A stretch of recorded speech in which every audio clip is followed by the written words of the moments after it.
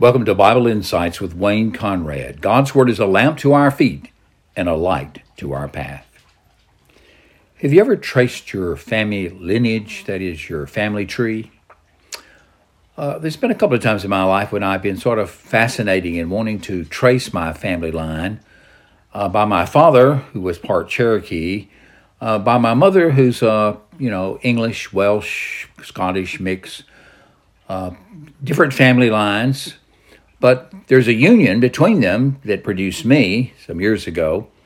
And so I've always wanted to know, well, who was in my family and where did they come from? We call this a genealogy. Now, many people in America don't necessarily know how valuable genealogies are or how important they are in the biblical stories, but they're extremely important in the biblical stories. And so when we open the Gospel of Matthew, we may be suddenly struck with a whole list of names, and we think, what is this? Where's the story? Well, the story begins in Matthew chapter 1 with the following words: the historical record of Jesus Christ, the son of David, the son of Abraham. And then what Matthew does is he gives a listing, not a full listing, but a significant listing of the ancestry of Jesus via the line of Joseph, that is the legal line. And it's very interesting because the first part of it, verses 1 through 6, let me read those to you. It says, Abraham fathered Isaac, Isaac fathered Jacob, Jacob fathered Judah and his brothers. Judah fathered Perez and Zerah by Tamar. Perez fathered Hezron. Hezron fathered Aram. Aram fathered Amminadab. Amminadab fathered Nahshon. Nahshon fathered Salmon. Salmon fathered Boaz by Ruth. Boaz fathered Obed by Ruth. Obed fathered Jesse, and Jesse fathered King David. Then David fathered Solomon by Uriah's wife. Solomon fathered Rehoboam. And though it goes all the way down until we reach verse 17. Verse 16 before that. And Jacob fathered Joseph, the husband of Mary, who gave birth to Jesus, who is called the Messiah. So all the generations from Abraham to David were 14 generations, and from David into the exile to Babylon, 14 generations, and from the exile in Babylon into the Messiah, 14 generations. So obviously, what Matthew has done is he has selected certain names in the line. His effort is to prove that Jesus is a descendant of two people, a descendant of Abraham and a descendant of King David. Now, both descendancies are necessary for the Messiah. And so he lays forth the case by the genealogy of Jesus. How Matthew's gospel opens before he tells you about the birth of Jesus Christ came about this way. Now, the Gospel of Luke also has a genealogy of Jesus. It doesn't happen on the first verse, and it is in chapter 3 after Jesus' baptism. Now, what's the great significance here? You see, Jesus' baptism marks the beginning of his ministry. Now, both genealogies that are given by these gospel writers serve a particular purpose. In Matthew's gospel, he is intent to show Jesus is the Messiah. He is the fulfillment of the prophets, and so Matthew's gospel is built on this, and he has the right pedigree, the right lineage, all the way back to Abraham, with whom God established that Abrahamic covenant, and with David, with whom God entered into what we call the Davidic covenant. Both of those concern the Messiah, which also relates all the way back to the Garden of Eden, where there was the promise about the seed of the woman that would crush the head of the serpent. But in Luke's gospel, interestingly, it doesn't begin at the beginning. It begins with Jesus and works backwards. So we can compare those. If you look at Luke chapter 3, at just the beginning of it, it says that Jesus was born, of Mary, and that she was the wife of Joseph. Let me read those verses to you. It says, when the people were being baptized, Jesus also was baptized, etc. As he began his ministry, verse 23, Jesus was about 30 years old and was thought to be the son of Joseph, son of Heli, son of Mattai, son of Levi. So you'll notice there's some differences, and those differences are significant, but they play a particular role. In Luke's account, he's taking Jesus all the way back to Adam. He traces his line all the way back to Adam. In Matthew's gospel, he traces from Abraham and David to Jesus. And notice the particular phraseology when it says, and Jacob fathered Joseph, the husband of Mary, who gave birth to Jesus, who is called the Messiah. Now, there's another interesting thing about the genealogies that I will point out to you. The genealogy in Matthew is very different than usual genealogies. And the reason for that is that Matthew's genealogy lists 5 women. Then this is totally uncharacteristic. In addition, these would not be the women we would think he would mention. For instance, he begins with Abraham, but he doesn't mention Sarah.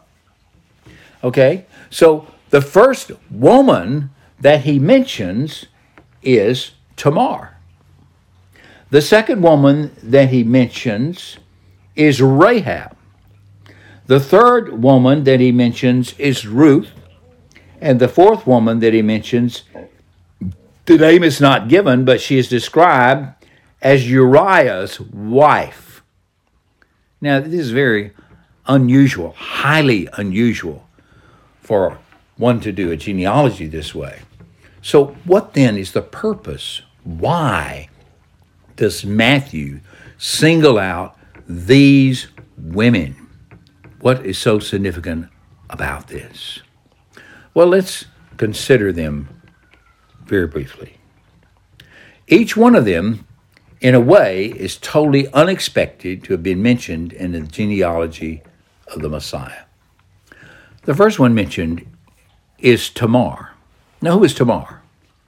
Well, she was a widow who had been married to the first son of Judah.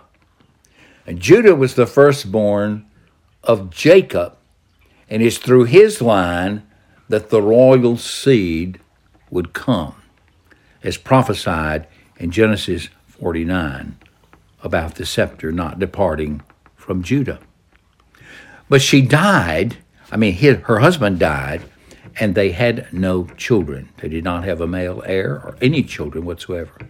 Now, under the conventional arrangement of those days, the father of the husband should have then given another one of his sons to father a child by her, and that child would inherit and be the descendant of the first husband, But Judah did not honor this arrangement.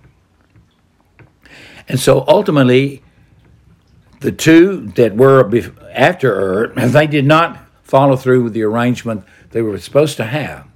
And so God became angry with him, it says, and God killed him. But Tamar then had the youngest son. He was supposed to give him as the father, but when time came, he did not to honor that. And so what Tamar did is that she used her smarts, shall we say, to get a descendant. Now, it would be a male descendant for Judah as well. That should be kept in mind. But she was a widower, and she seduced her father. Now, how does she do that? Well, how she did that was that Judah was a businessman, and he would travel from one location to another a certain route. And so one day, she simply dressed herself up on the side of the road, and she covered up her head, and this was sort of a signal that she would be a prostitute. And Judah stopped. He engaged her. But before the act, she said, Well, you'll need to give me a pledge that you will send back the payment. And so she asked for certain things to be in the pledge. Now, you can read all about this in the book of Genesis.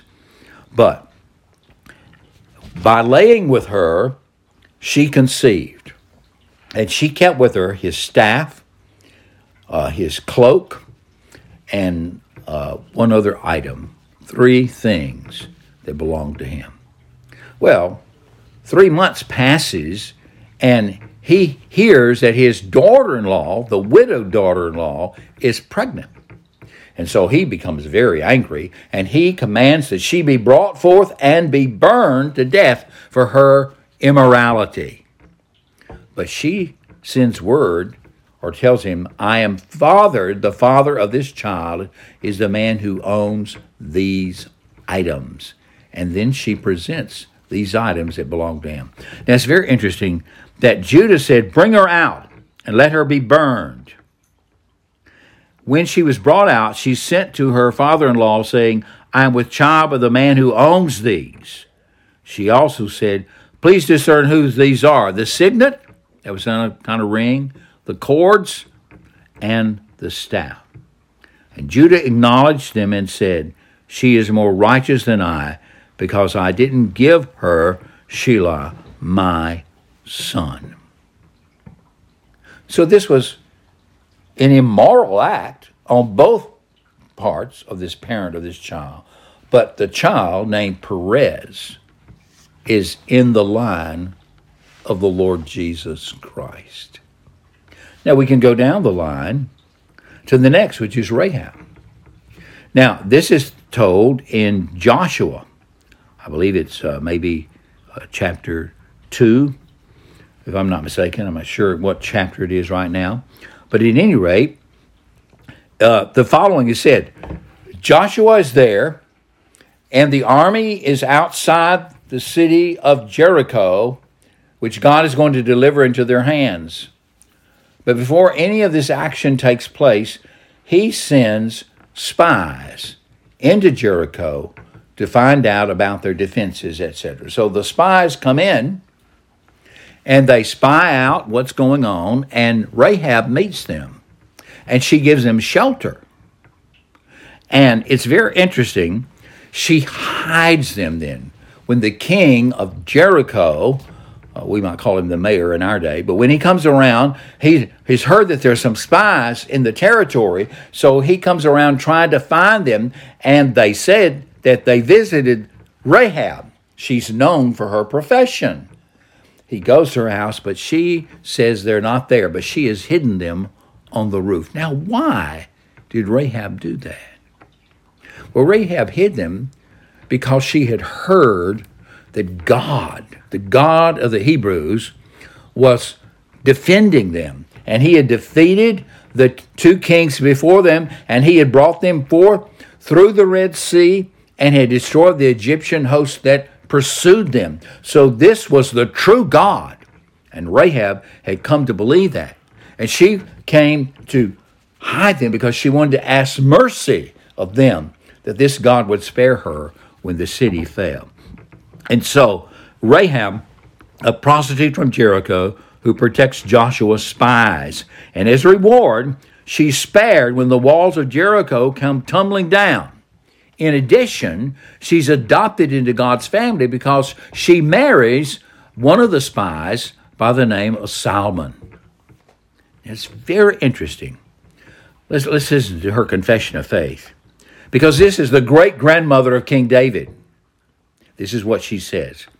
For when we have heard how Yahweh dried up the water of the Red Sea before you when you came out of Egypt, and what you did to the 2 kings of the Amorites who were beyond the Jordan, to Sihon and to Og, whom you utterly destroyed, as soon as we heard it, she's talking about the inhabitants of Jericho, our hearts melted, and there wasn't any more spirit in any man because of you. For Yahweh, your God, he is God in heaven above and on earth beneath. Now, therefore, please swear to me by Yahweh, since I've dealt kindly with you, that you also will deal kindly with my father's house and give me a true sign. And they did so. They gave her a red cord to hang out the window of her apartment, which was up on the higher floor. And when the soldiers came in to utterly destroy that city, she and all the family that she had within her house was spared, similar to what God did in Egypt during the Passover time. But Ruth, you see, not Ruth, but Rahab, you see, became a true believer in the true God. Now, these are just two of the women. Because when we get to Ruth, we have a different situation. And when we get to Bathsheba, there's also a different situation. So there are a number of things these women had in common, and there are some things that are different. So the next one would be Ruth. She is a Gentile. They're all a Gentile so far. Tamar was a Gentile. Rahab was obviously a Gentile. Ruth was a Gentile because her husband, who was the son of Naomi, married her a Moabite. She's described as a Moabite. So she is not a true believer in God when they meet, but she becomes a believer in the true God. And after her husband dies and Naomi decides to return to the homeland, she decides or elects to go with her mother-in-law out of great love and loyalty. So these two widows go back to the land and they have no visible means of support. But Ruth has become a believer in the true God. And as a reward, she marries Boaz. Now, who is Boaz? Well, we read it in our story at the beginning. Boaz, you see, was the son of Rahab. Now, Boaz fathered Obed by Ruth. So that's Ruth's son Obed. But when Obed married, he fathered Jesse. But we're not told the mother's name, the wife's name. And when Jesse, we're not told Jesse's wife's name, fathered King David. But these women have been singled out. These women, of all those women, have been singled out. Why? Well, there are two more women to cover, and I might make my broadcast too long. So we're going to return to this. But what have we learned so far? We've learned that God will show mercy to people when they believe in His Word. God will show mercy to people when they are in line to help the fulfillment of His promises. And that God can take even very sinful actions, such as that of Tamar and Rahab, and He can turn even evil into good ultimately to fulfill His purposes of redemption for people. So this is part of the history of King David and part of the history of our Lord and Savior, Jesus Christ. Now, one last thing I just want to mention, because Mary is the last one mentioned. There's nothing unsavory about Mary. She's absolutely pure. But it is important that in the genealogy, Joseph is never described as the father of Jesus. It's only indicated that Jesus is biologically descended from Mary. So notice that language. And Jacob fathered Joseph, the husband of Mary, who gave birth to Jesus, who's called the Messiah. Matthew is very careful to separate and to show that Jesus is born of a virgin. And Luke, in his gospel, does the same. Jesus, the virgin-born Son of God. Yet, he came from a line of sinners, though he himself remained utterly sinless, in order to redeem sinners by his own precious blood. This has been Wayne Conrad with Bible Insights. And the next time, it makes a difference who your father is, but it can also make a difference who your mother is.